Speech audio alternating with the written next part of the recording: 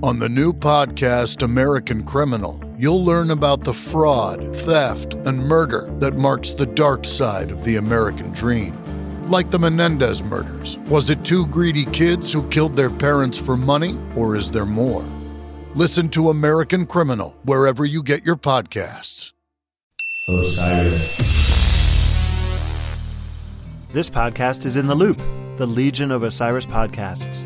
Osiris is creating a community that connects people like you with live experiences and podcasts about artists and topics you love. Get in the loop at osirispod.com. DIY and House Studios presents Deeper Digs in Rock, part of the Rock and Roll Archaeology Project. Music, culture, technology, and rock and roll. Now, on with the show. Hello, fellow archaeologists. Welcome to Deeper Digs in Rock, a production of Rock and Roll Archaeology. Christian Swain here, behind the mic in Hollywood today at Aftermaster Studios. Thank you for joining us. In Deeper Digs, we go a little further, dig a little deeper into specific topics that tie in with rock and roll history. The music, the culture, and the technology. It's the companion show to our episodic overview of rock history, the Rock and Roll Archaeology Podcast. If you're not listening to our main podcast, well, you are missing out. This episode, we'd like to ask you to consider a donation through our Patreon page or pick up some merch from TeePublic. We humbly appreciate any and all help. All the info can be found at rockandrollarchaeology.com. And archaeology is spelled AEO, as in the King's English. Thank you.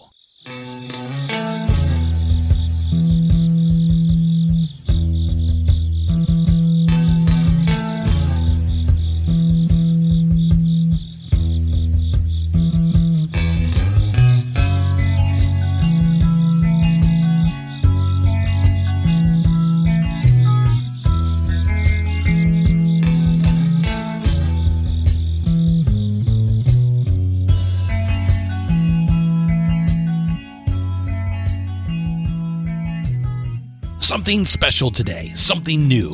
We'd like to introduce you to the newest host for the Rock and Roll Archaeology Network of podcasts. Our newest show is going to be called Art of Rock with Kosh and Friends, hosted by our guest today, the aforementioned mononymous Kosh.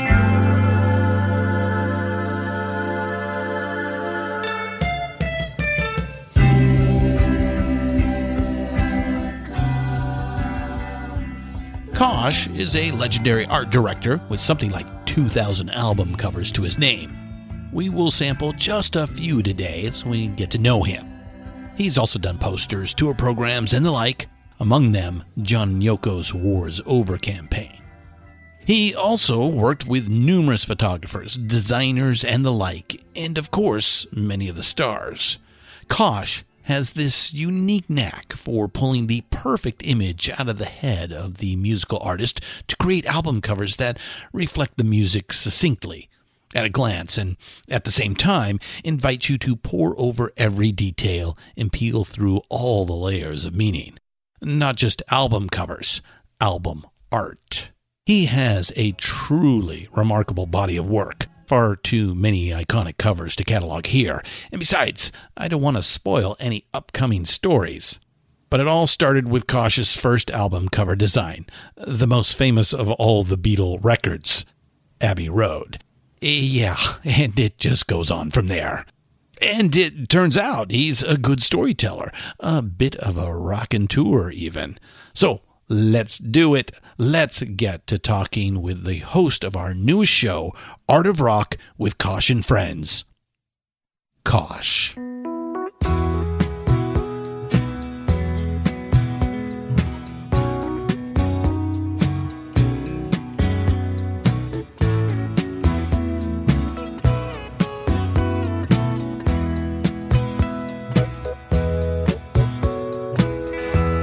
There's talk on the street, it sounds so familiar.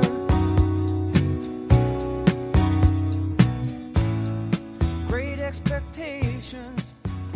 Hey, everybody. I'd like to welcome Kosh, our newest host, to the family of podcasts on the Rock and Roll Archaeology Network.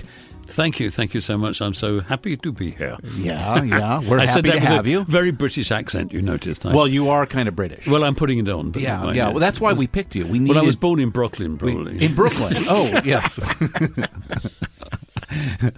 So this is just an act. Yes, of course. It's a great act. Thank you so much. Yeah, that's why we hired you. So, anyway, let's introduce the diggers to your new show, which is called Art of Rock with Kosh and Friends.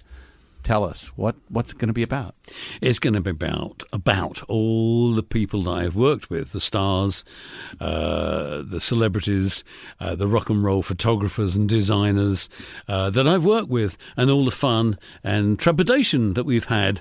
And we can expand upon all these different sort of stories behind the great rock and roll album covers that we've created or have been involved in some respect or another. It's going to be just a gas. That's the whole point. Yeah, because you've had a very long career designing album covers. I think the last time I checked, it's like close to 2,000 album covers. Yeah, so I'm told. Yeah, I mean, it's somewhere around there, yeah, but it started way back.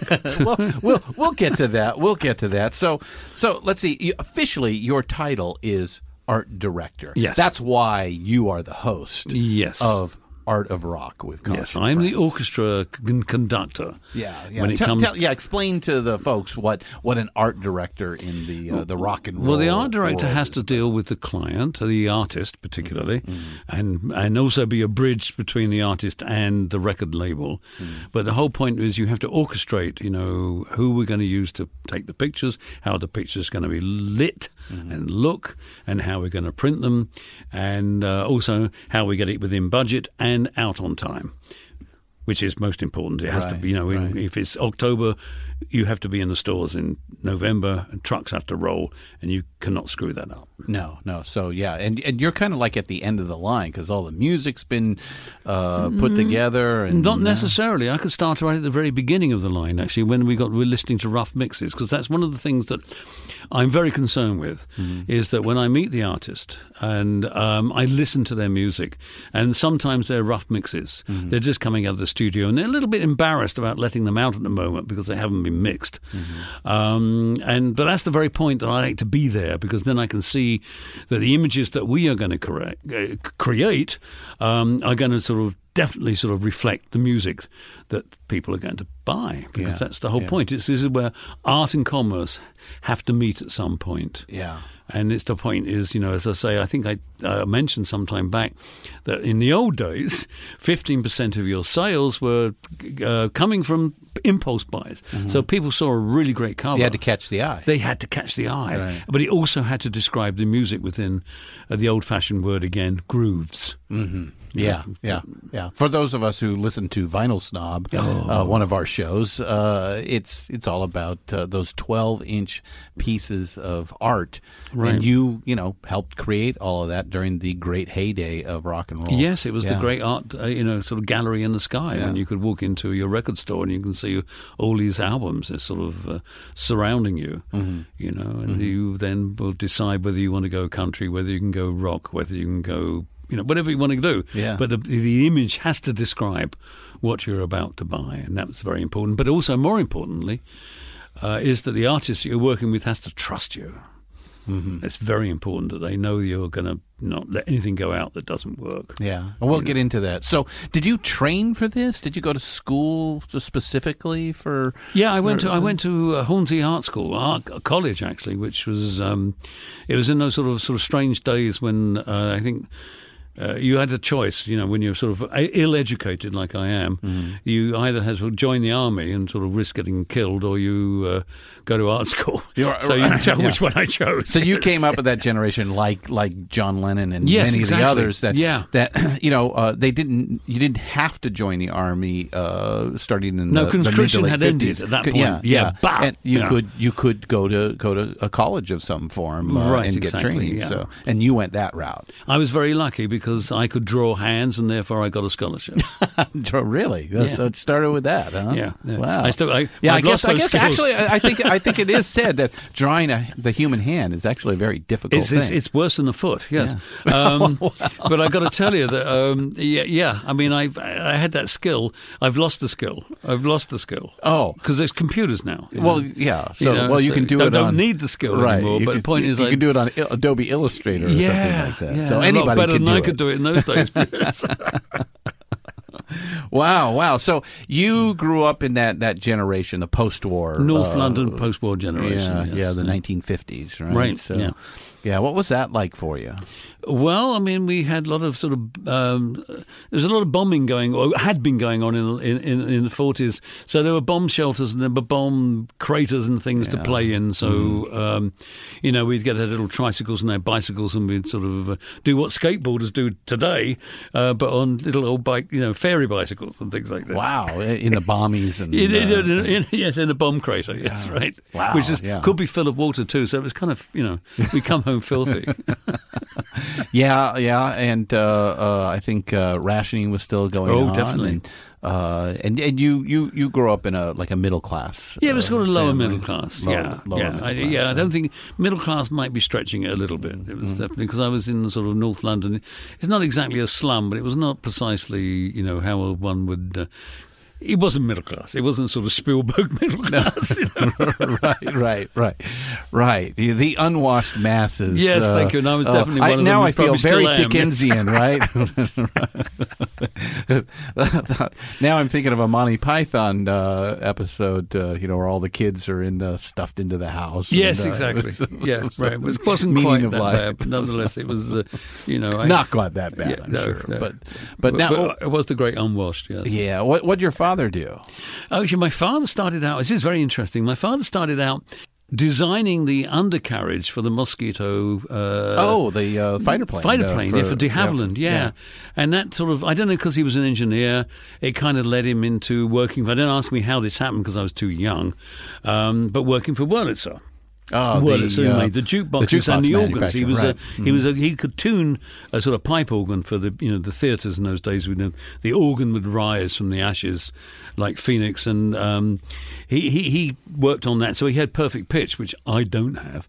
But nonetheless, he started to work for Wurlitzer, and that sort of leads me to a little thing further down the line when I started designing using all those sort of modern graphics. That sort of somewhere I call Wurlitzer modern now, because it's all jukebox oriented. That's where I started listening to rock and roll music, American rock and roll music, in his shop.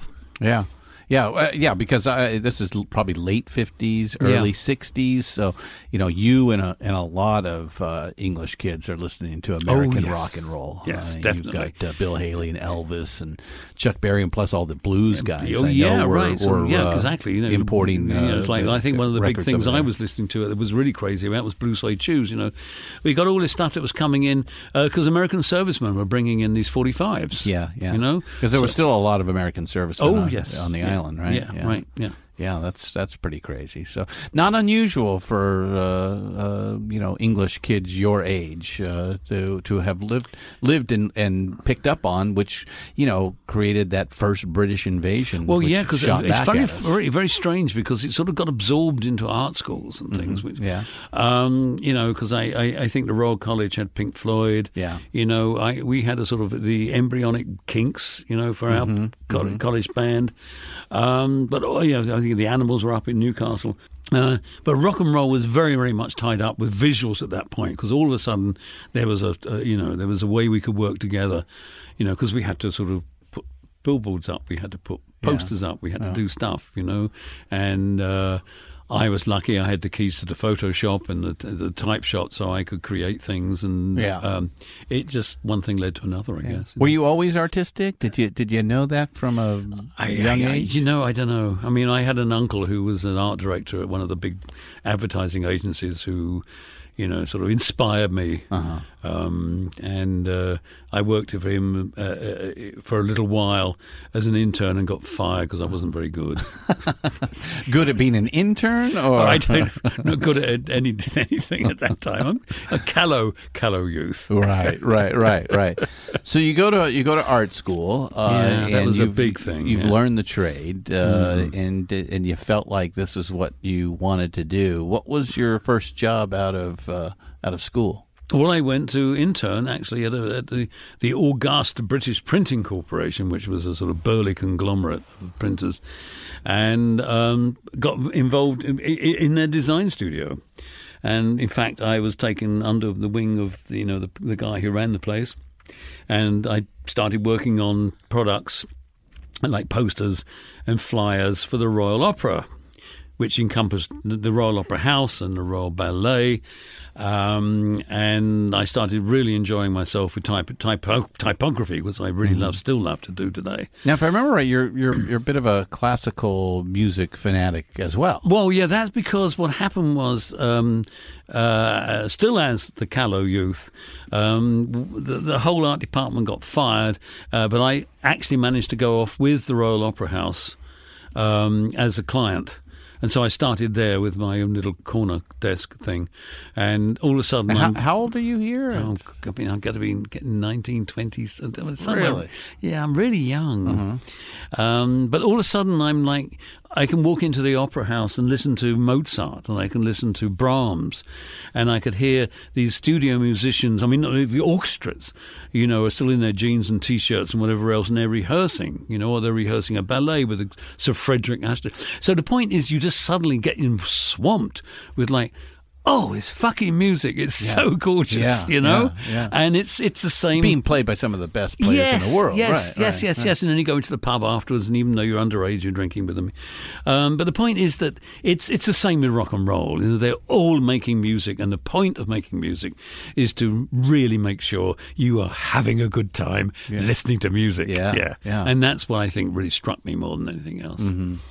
It was a gas, as we say. So how long were you with the Royal Opera House? Not that long, actually, because it's because I was also working for a magazine called Art and Artists, which the great Mario Amaya was the editor, and he decided that he would go to run the Venice Biennale, which, as you know, is every 2 years, is the great art show in Italy, and he left me in charge of the magazine, which was like, really? Wow. Yeah, I know. I'm fielding phone calls now from Rauschenberg and sort of, and all these great artists are calling in, because they want to be included. Well, they wanted to be in the magazine. Though I wanted to make sure that the pictures they had in the magazine were okay and whatever else. So I'm dealing with all these people, and totally out of my depth, of course. But retaining a Cockney sense of humour, we managed to get through that quite well. And then that's when the whole thing turned over. Was when I got the phone call from John Lennon, because he and Yoko wanted to put in a floppy disk insert of their Primal Screaming music thing that they were doing at the time. Yeah, so let's get into talking to working with the Beatles. That's how it started. Yes. That's kind of a big rock, if you will, really? In your career. Never thought of it like that. So you get this call. Really, John and Yoko wanted to put a disc. Is that into do you remember magazine? Those things like floppy disks? They were like it was like a paper. It was plastic. You could cut it out and then put it on the record player. Yeah, and you put it in your turntable. It was square, and you cut around the corners, or you didn't. Here in America, we'd have that on the back of cereal boxes. Yes, exactly. Like okay, that's the same thing. But he wanted to insert this in with a couple of his drawings, of course, which we hadn't quite got to the erotic drawings he was doing with Yoko yet, but that was coming. So we'll save that for later. Yeah, we'll save that for later. He phoned me and said, "Can I come and meet him?" And I, of course, dealing with all my friends in the art world who were notoriously... Oh, you thought this was a joke. Oh, yeah, of course, because these are notorious sort of putter-oners. Well, of course. Such a word, I thought it was going to be... Hello, this is John Lennon. Yes, right, he speaks like this, I'd like you to come around and talk to me. And it could have been David Oxtoby, the great sort of sculptor, who also had a Liverpudlian accent. So I decided I would go and meet this guy, thinking, what's the worst can happen? We'll end up in a pub and get smashed, and I'll try and get a cab to get home. Right. But it was him. I actually so I went to meet him, and he opened the door and said, let's put the kettle on. And it was John Lennon. I thought, oh, my God. Yeah, I mean, and this is like 1968, right? Yeah. So, but he liked my work because I'm doing minimalist work at the time. I wasn't very good at psychedelia, so I sort of kept everything sort of really cold and black and white, which is what appealed to him. Okay. And Yoko, and which is what led to the War Is Over campaign and the John Lennon Diary and all those things that we did together, which are all very stark and very, very clean typography, which I must admit, because of my upbringing with the British Printing Corporation, I was really good at. You knew how to make that work. I knew how to do typography. Oh, right, yes. So the first album cover, and if you're going to get in the rock and roll business, I guess you might as well start at the top, is Abbey Road, right? Yes. So let's tell the listeners what that was about. Well, I stumbled into it because John Lennon decided that, there's a desk in the corner of Apple Records that you can sort of use and whatever else. And then I think it was, I was actually started to work with Mary Hopkin at the time, just doing a few things. But all of a sudden, it was urgent that the Abbey Road album had to come out on a certain date. Probably as contractual reasons, I don't know. There was a deadline. It was a deadline, yeah. And the late, great Ian McMillan shot the pictures, of the guys walking across the street. Were you there that day? No, I wasn't actually. No, I was actually back at Apple, sort of on the telephone and wondering where the printer's going to be and all this, organising all that stuff. So I did actually go out there in the end, and then we came back with all the pictures, and there were only 12 pictures. There's only 12 shots of the guys walking across the street. So we chose the one that seemed to work the best, and you can see Paul's out of step. And we've got without shoes, which he kicked off because they were his sandals. He was wearing sandals and a suit, were uncomfortable, and so what we did was we chose that one shot because I had like 24 hours to get this piece to the printer. That's how quick the deadline was. Yeah, it was a publicity shot. It was never intended to be an album cover. So what happened was we put it together, and I decided it was probably we didn't need to put the Beatles' name on it. We didn't need to put Abbey Road on it. Oh, you think? Yeah, because they're the biggest band in the world, and if you didn't know who they were, they're mythic creatures you're at in this a point, cave, right. So anyway, they come off the White Album, and I'd actually been working on Let It Be. Yeah, the White Album was pretty minimalistic as well. Yes, it was, yes. Yeah. And David Hamilton did that wonderful poster inside.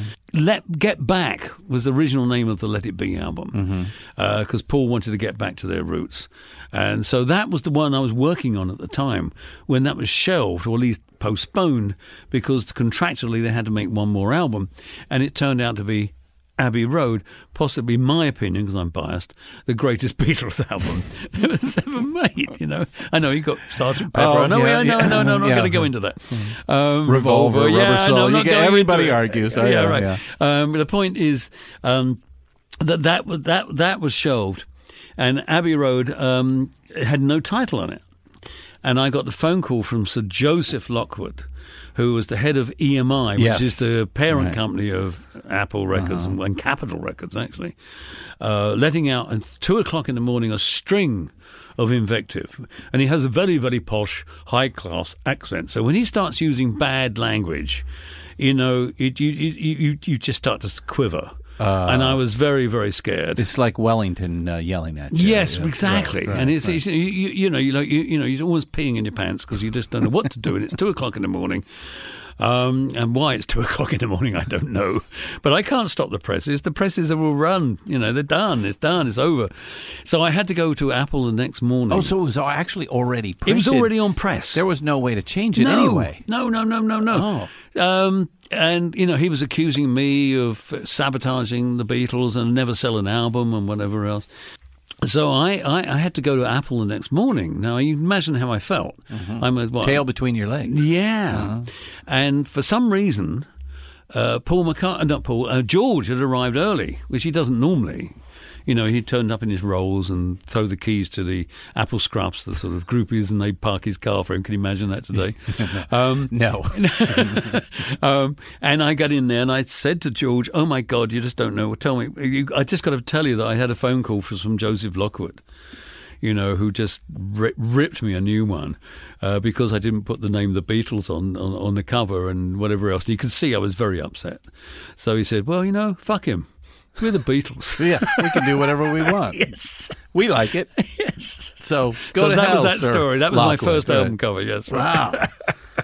And so you end up really working for the Beatles and Apple Records for a couple of years now. Yeah, because there was a decline coming. It was obvious. Yeah. Oh, there's so a pun there. Did you decline. know it right then that the band was beginning to split apart? Was it pretty obvious? Because of the Let It Be or the Get Back sessions, because they were shooting at Twickenham Studios, and George was really pissed off and left in a huff. Ringo went to make, I think it was The Magic Christian. I can't remember. There was 2 movies he was involved in. Mm-hmm. So it just left John and Paul, who were supposed to be in 2 different camps.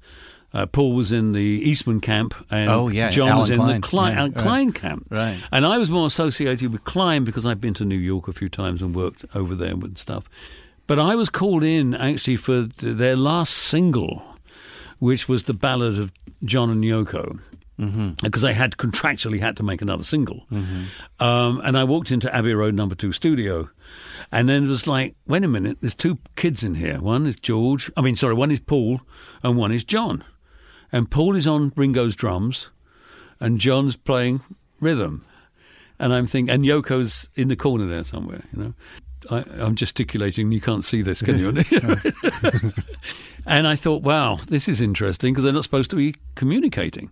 And they were having a great time. They were talking to each other, they were bantering and having fun. And it ended up with Paul then came down to do bass, and then John did lead, and it became the ballad of John and Yoko.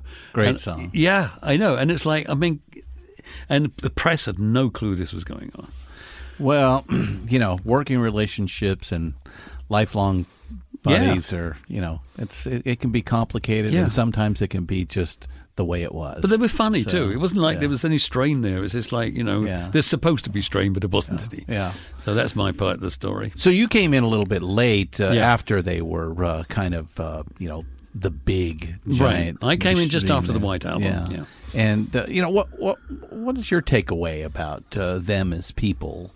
Or a working band, or what you saw? Oh, as people, they were, splendid. I mean, John was, very sarcastic, but funny, and if he liked you, you were fine. Ringo was jolly, and Paul was the sweetest, as sweet as he can be without being over the top. And George, of course, was the loveliest man in the world. Yes, real, just great. Just great. So, but these guys were running up and down the stairs all the time. There was no graces, that they put on. And they were just doing, stuff. I mean, I think when I got there, Paul sort of lost interest in Apple, and John took over. But there were, but there was like Billy Preston there. I mean, they're just, these people would arrive and be assimilated into what was seriously hard work making records and getting them out on time. Right. Liam Russell was there. I mean, just everybody around was seriously concerned in doing this job. All legends now. Yes. They're all having fun. Don't get me wrong. Yeah. But they were, dedicated that this record's not going out if it ain't right. So, hey, one more question. Were you there for the last show on the top of Apple on the top. Records? I was lurking behind a chimney. So you're there in the movie in you can't see me. I'm afraid. Yeah. No, the engineer downstairs in the basement, the infamous basement at Apple, which is where they were recording, and all the cables were snaking up to the roof because it was all put together in like a day. Yeah. And they only got like 20 minutes. Before the cops shut them down. It was freezing up there, and what no one realized at the time was the weight of the equipment. We could have gone through the roof because that building, built in 1812 or whatever, was not designed to carry, Ringo's kit and Billy Preston's kit and all the people up there. We could have just all gone and down and perished. So you did, even though the Beatles themselves as a unit dissolved, you continued to work with all four of them. No. I only worked with not all four. I worked with John. You were okay. George still went off and did his stuff. I worked with Ringo, and I did 4 albums, I think, with Ringo from that point on.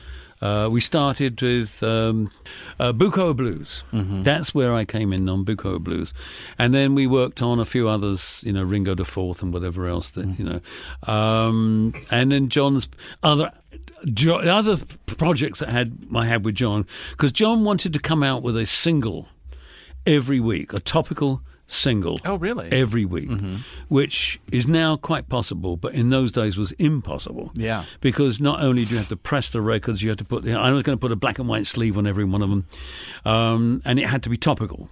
Now, in those days, you can't do that. Trucks have to roll. You have to get everything pressed, delivered, whatever else. Now you can download it. You can do it. Yeah. So it wasn't possible. So it all fell through. But nonetheless, it was a funny, ambitious. Yes, it was an ambitious challenge, which collapsed. But nonetheless, you're all so intense on trying to make it work. And the record company is just going berserk, right? Because it's not possible. Yeah. Now, 2 other huge pillars of the British invasion are the Rolling Stones and the Who, and you've got to work with both of them as well, too. Yes. So let's start with the Rolling Stones. Oh. The Strolling Bones, as we used to call them. Yeah. The Rattling Bones now. They, here's a single act. 50. Oh my God! Yeah, the best rock and roll band in the world. Almost There's no doubt 60 about years it. now. Yeah, my God, unbelievable. Yeah. And Mick's still doing it. Yeah. And he's on a big he's giant older stage, than I am, and that's saying running something. Around. It's a lot of work. So you worked on one of the great, all-time great live albums, Get Your Ya-Ya's out. Yes. I think documenting the '69 American tour. One of that's an infamous tour, but it pretty much ends with Altamont. Right. Which I think has something to do with how the album cover changed. Behind my back, in right. fact. Right. Yes, right. Tell us the story of that. Okay, yeah, because the original concept was Mick would have the Uncle Sam hat that he would wear on stage. Yeah, okay. And there was a big revolution food-wise in England at the time. American hamburgers were like the big thing, because English hamburgers were just awful. It's probably still are. So I had this concept of having the hamburger on top of his hat. And it sounds kind of weird now, I must admit. And the ketchup was kind of coming out and dripping down the side of the head. The 60s. Right. And I thought this was kind of a nice way of doing Mick's, as a salute to Mick, actually, in his hat. And then, of course, I decided to go to... Was it just the hat and the hamburger? Yeah. That was the plan. Yeah, it was just it was hat? very, very So, simple. It was going to be stark, and it says Rolling Stones, Right. It seemed to sum it up quite well. Yeah. Because you're into that instant visual communication at the time. Well, it is the American tour, so yes, exactly. a hamburger and a Uncle Sam hat. Got it. Yeah. And then, of course, I decided to go on vacation. I went to Ibiza and came back just after the ultimate disaster. And Mick had decided to pull the cover because the ketchup looked like blood coming down the hat. And he stuck David Bailey's picture of Charlie. With the hat. Yes. Yeah. And the donkey. And on his original, the T-shirt, he had female breasts printed on his. I think they're gone now. Or maybe if you get an old one, if you go to Amoeba, you might find an old print. Right. So and I was like furious. Like, what happened to my cover? You know? But I was not as upset as David Bailey, the photographer, who just took that picture as a joke and had no intention of it being on an album cover. So his name's on it, my name's on it, and neither of us are happy except Mick, who doesn't give a shit. Unbelievable. Well, yeah. And it's one of the best live records ever, you know. So yeah.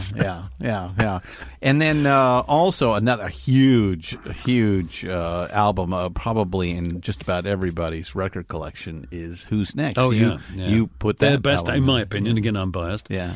The best Who's album. Yeah. And that was serendipitous because most times we plan things very carefully. but the band were driving. Why they were driving on the M4 going west of London, I don't know. But, being kind of drinkers and whatever else, they had to stop to pee. And there were the obelisks, which kind of looked a bit like 2001, though no one realised it at the time. And Ethan Russell took the pictures of them peeing up against the concrete slabs. So literally they're driving down the road and they see M4, this thing and stop and go, this is the perfect place? Or did they know ahead of time? It's like, the only thing I can tell you that the pea stain from Roger Daltrey is not real, that there was a cup of water had to be thrown in and make it look like it was real. Not enough drinking that day. Huh? No, I was on my way to Keith Moon's house at the time, which was a different thing altogether. So I just chose the picture, and then I retouched it. And if you look at it very carefully, you can see I didn't do a very good job in it. Because tell us. There was no Photoshop in those days. What's the thing to look for? Well, the point is the sky. The sky was the English grey sky, and I decided to steal another Brighten it sky up and make it cut more it in with scalpel blades and spray mount or whatever else, and then retouch the edges. And it kind of looks like I did it with a toothbrush because it wasn't very good at those days. No Photoshop. Iconic. No Photoshop. Oh my gosh! All right, everybody, go and pull out that album cover and look please, deeper into I it. don't want. No. Send your cards and letters to Kosh. No, care send to of you. Rock and Roll Archaeology. Oh, geez. So you're there in England. This is now 71, 72. You're working. I guess there's probably a couple of competitors that are right around there too. I know Hypnosis would be Hypnosis one. were great competitors because they were they handled more or less Pink Floyd. Yeah. And you're wearing a t-shirt. Yeah. Sorry. Yes, I am wearing a Hypnosis. No, they were great. They were great competitors. Storm and I did that Poe. on purpose. Yeah, Poe actually we'd need to get on the show sometime. Yeah. And there were a couple of other guys that were working there. It was. I think John Pash was John Pash, who designed. I hate to say this because it really pisses me off.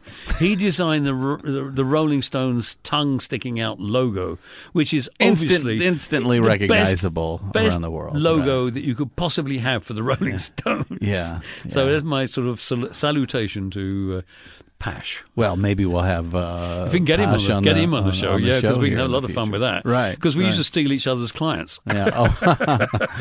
Yeah. Now I think you mentioned this a little bit at the beginning of the show, and how you try to get with the artists, listen to the music, get inside their head a bit on what they're trying to convey, and then do that through imagery. Which I think is a little bit different than some of what the other guys would do. Well, yeah, because some guys had sort of preconceived sort of images that they would try and sell. Mm-hmm. So they would like design these things and then just say, then hey, what about take this them one? around and take what them about around, this one? right? Go to Yes or go to But I wanted to do something which was just get into the studio early if I could, even if we're just listening to rough mixes. And get the trust of the artist. That's most important. That if they realise that you were working for them and not necessarily working for the label, because sometimes these guys are at odds with the label, and I became the bridge quite often between what the label wanted to do and what the artist wanted to do, and I was the one who would try and sort of... stuck in the middle with you. Yeah, wow. Stuck in the middle. Yeah, thank you. Nice one. Very good one. So the point was that, once I got their trust, and they understood that nothing's going out that isn't perfectly right, which is what they were doing with their music, after all. Yeah. Nothing's going to go out unless it's Yeah. fucking perfect. Yeah. And I wanted to make sure that they understood that we could work that same way. And I wasn't the art department who just were, turning up from 9 to 5 and sort of, cranking out the work. Yeah. Right. Yeah. Right. And so it's unfair to some art departments, but nonetheless, basically it was, they were just, they weren't hacks. They were just like put things together. There was also a lot of different artists to work with, and everybody has a deadline. And you can look at classic albums that have got dreadful covers, like one of the greatest albums ever, the Beach Boys' Pet Sounds. Yeah, what is that cover about? And that's what my job was, to sort of stop that happening. Well, good for you. We appreciate it. I'm sure all those artists appreciate it, and It's too bad that we still don't have such a connection between the visual art and the music. But it's shrunk. I mean, the visual part of it's shrunk now. Yeah. It's not. It went from 12-inch to 4-inch to now about 2-inch. If you get that, 75 DPI, or less than that on a phone. And it'd be tooth implants next. Yeah. So you, why did you decide to come to America? You're doing so well in because London. America beckoned. There was no doubt about it. Okay. See, I worked in New York a few times. You did. Okay, you'd go back and forth. Yeah. And how? What brought you to New York? Well, I mean, Rod Stewart came over. Ringo came over. Peter Asher, who brought over James Taylor, though he's an American artist, but he was originally signed to Apple, right? Yeah, and it didn't do well, but he re-signed him to A&M, and it did very well. And I came over because I wanted to, get out of that sort of. I just want to get some sunshine. Yeah, there's not a lot in London. Right. And sort of as soon as I reconnected with Peter Asher, I suddenly met Linda Ronstadt, for Christ's sake, who's one of the greatest white singers ever. And so demure and beautiful and unassuming. That's an LA girl. Yeah. So you. Well, she's from Tucson. Actually. But yes, I mean, let's. That got her me career was built here, and that got me into the Eagles. So the whole West Coast scene now.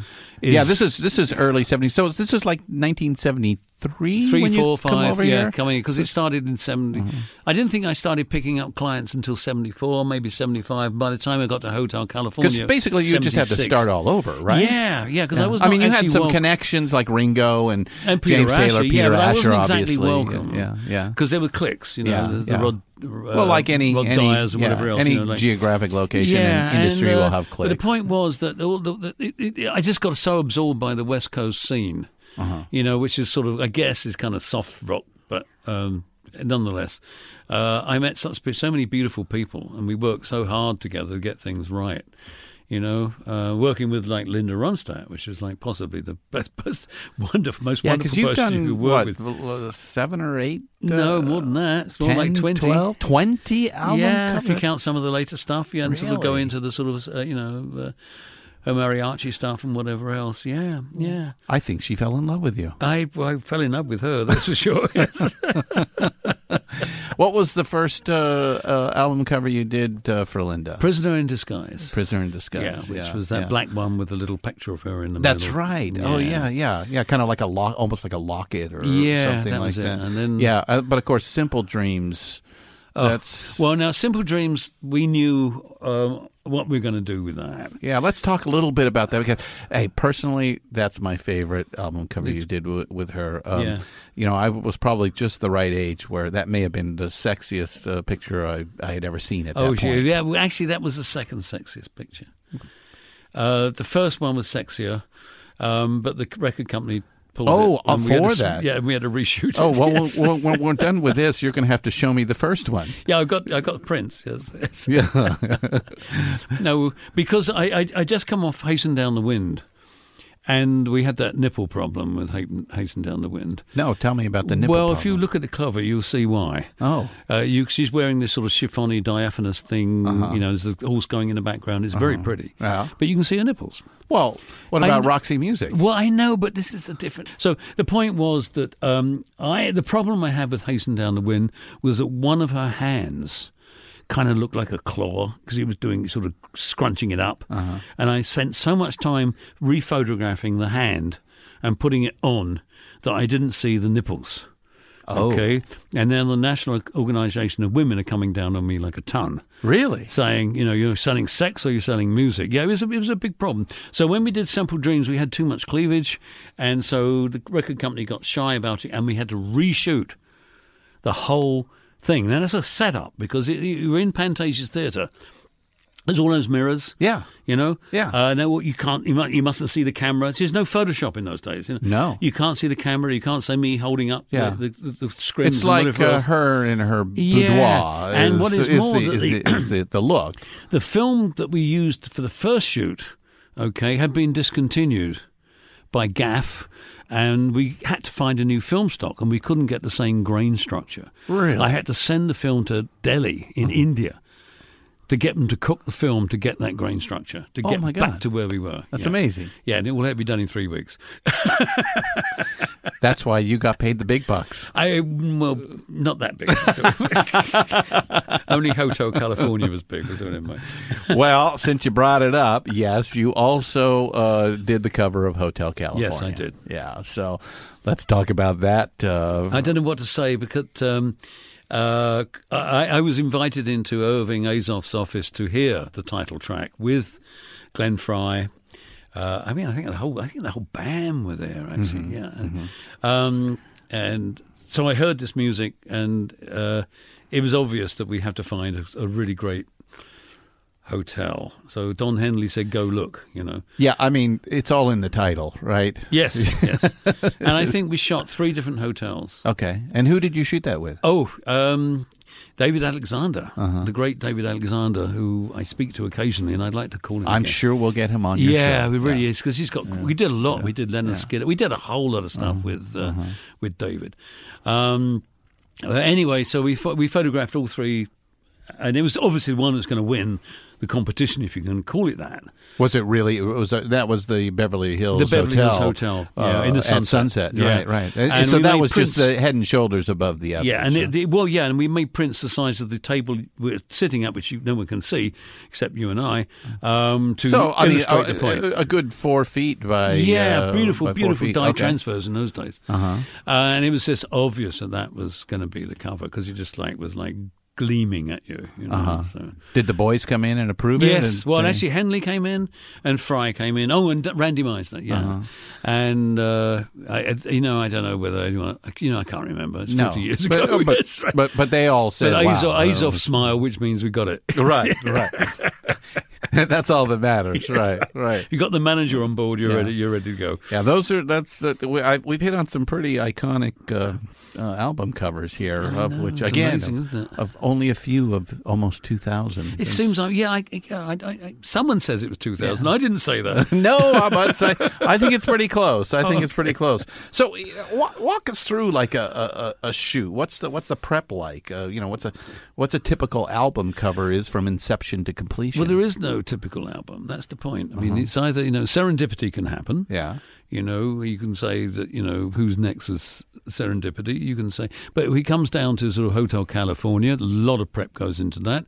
You have to work out, and with the, Simple Dreams and all Linda Ronstadt's covers, actually, you work out the lighting with the photographer very carefully, because the star has to walk in and be totally comfortable, so craft services are all arranged, everything's sort of nicely fixed, and they feel comfortable, and they're not going to keep looking at their watch because they have to leave. Right. But normally what happens is if you've still got sketching skills left, which I'm kind of mind of diminishing, you draw things out, so you can work out with the photographer particularly where the lighting is going to go. But you also have to talk to the printer to say, if this is a gatefold, I want this to wrap round here and I want this to do this. And you have to think about the images that are going to go out as posters and also the images that are going to go on the label, which we don't have anymore. So it all ties up. So if you take any package apart, you know exactly what it belongs to, because there's the label, it looks like that, and everything's kind of comes together in one beautiful thing, which hopefully reflects the music, which is the whole point in the first place. Right. So there's a lot of that going on, because the record label have to go to take it to their publicity and promotional departments, and they're going to have to slap things on the side of buses.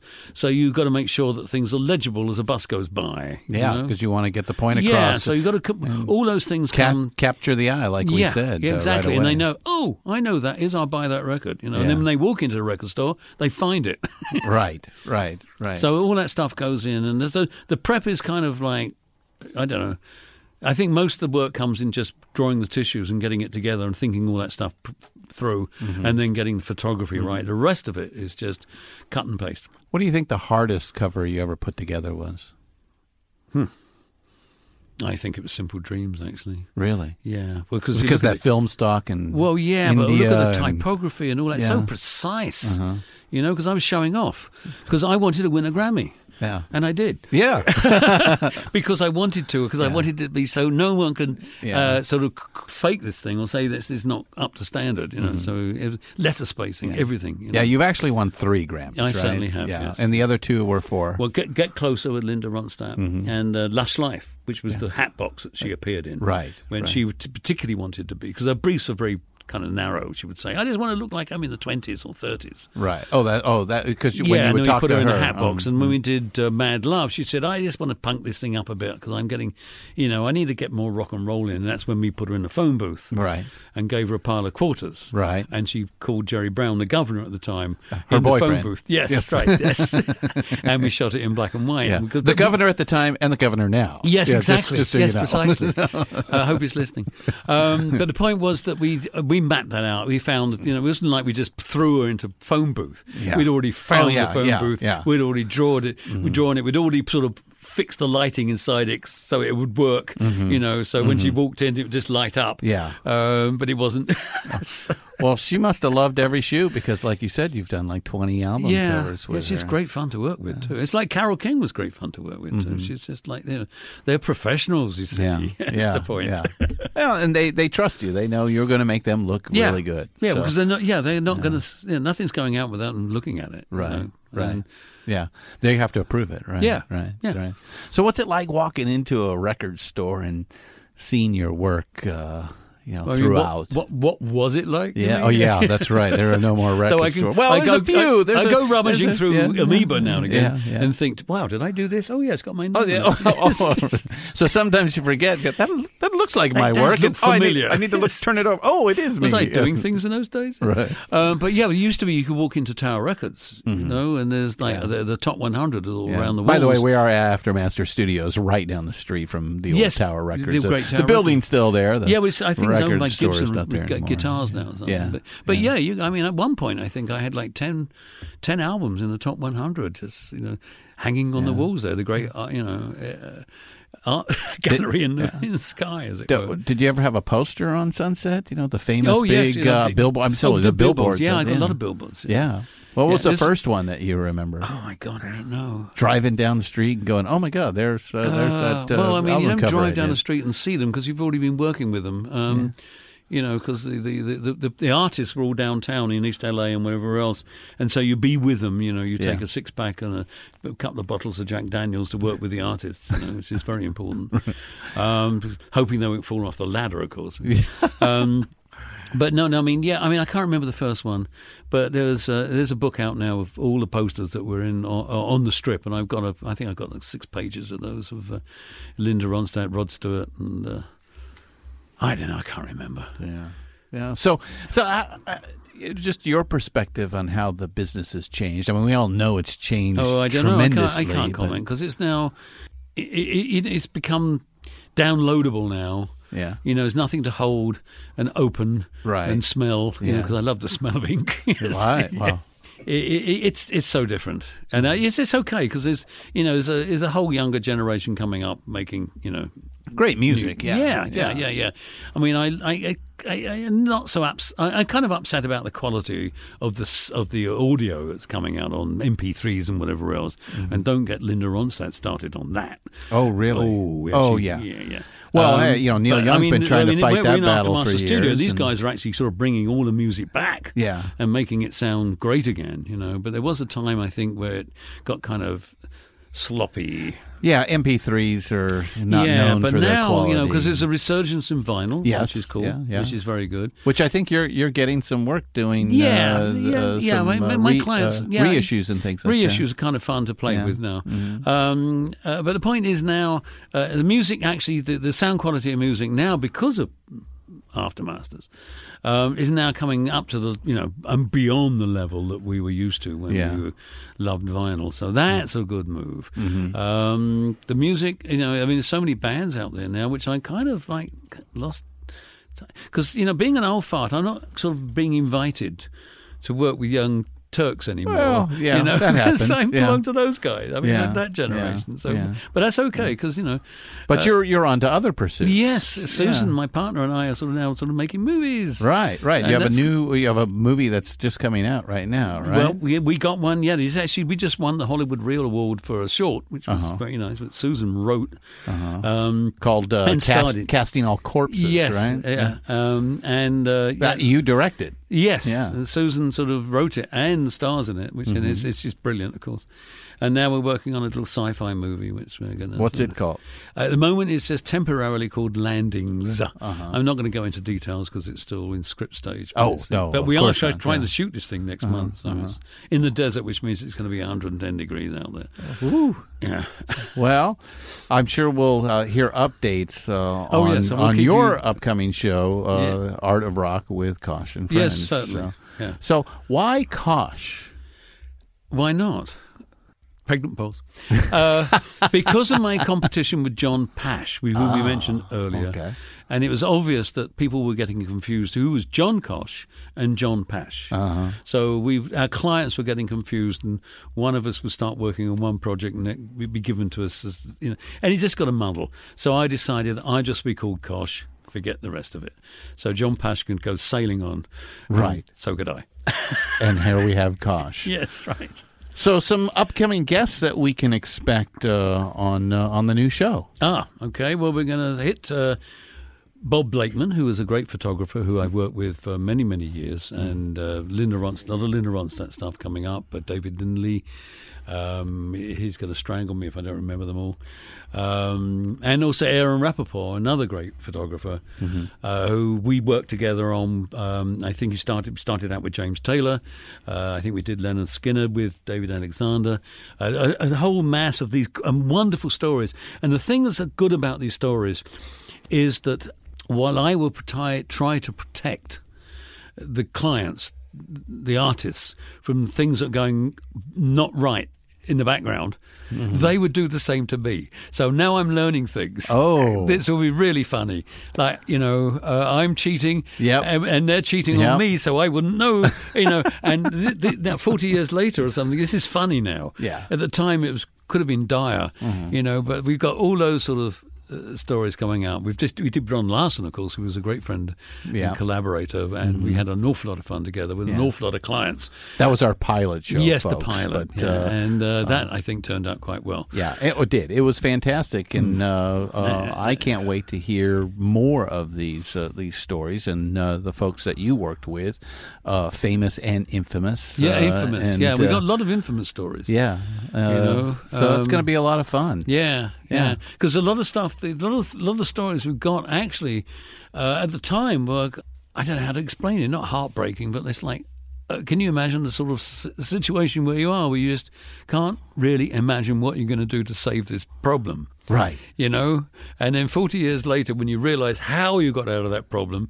and the people you work with maybe not realized it, now find out, or I find out, it's funny. But at the time... Wasn't funny at the time. No way. Right, but now it is. And it's like, there's an awful lot of stars who will learn things they never knew. And I will learn things that I never understood what was going on. It's already these guys that I'm speaking to, Aaron and Bob, they've already started telling me things like, what? You did what?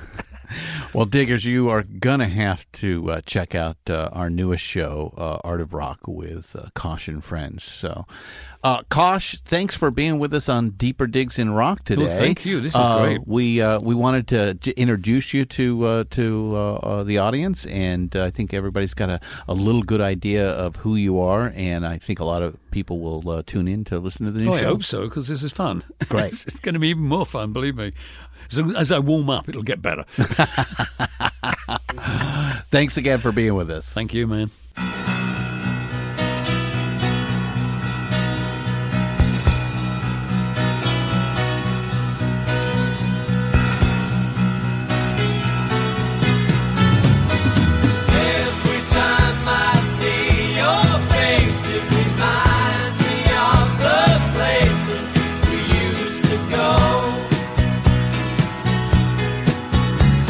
But all I've got is a photograph.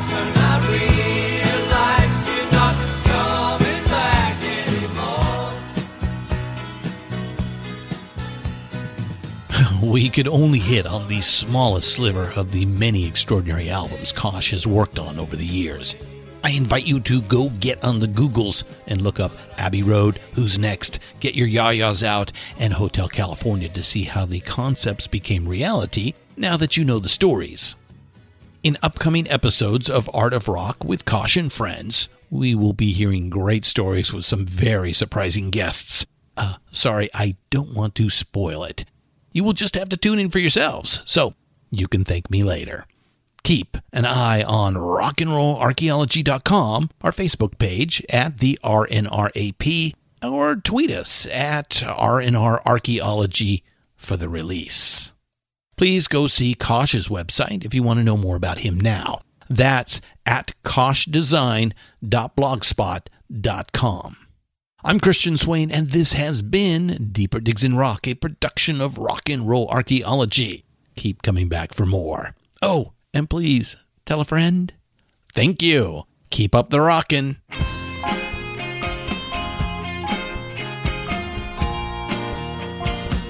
Hey diggers, Christian Swain here with a short pause for a great cause.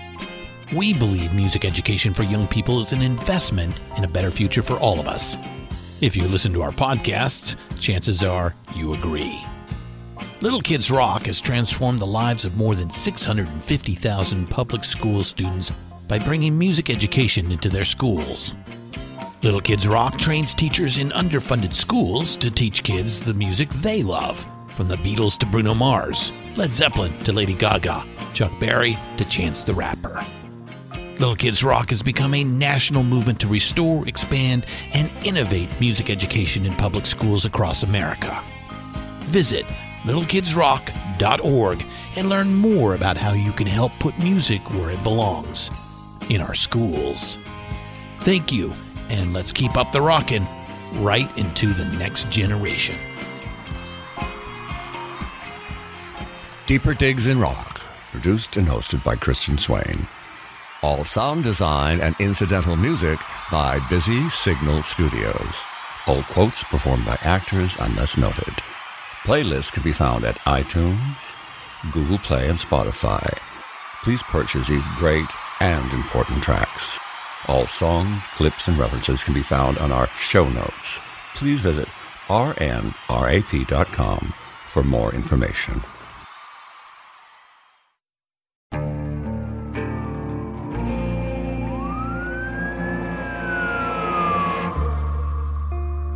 What would you do to achieve the American dream? The big house, the happy family, the money. 911, what's your emergency? Would you put in the hours? Would you take a big swing? What's the problem? What's the problem? Would you lie? Would you cheat? Were they shot?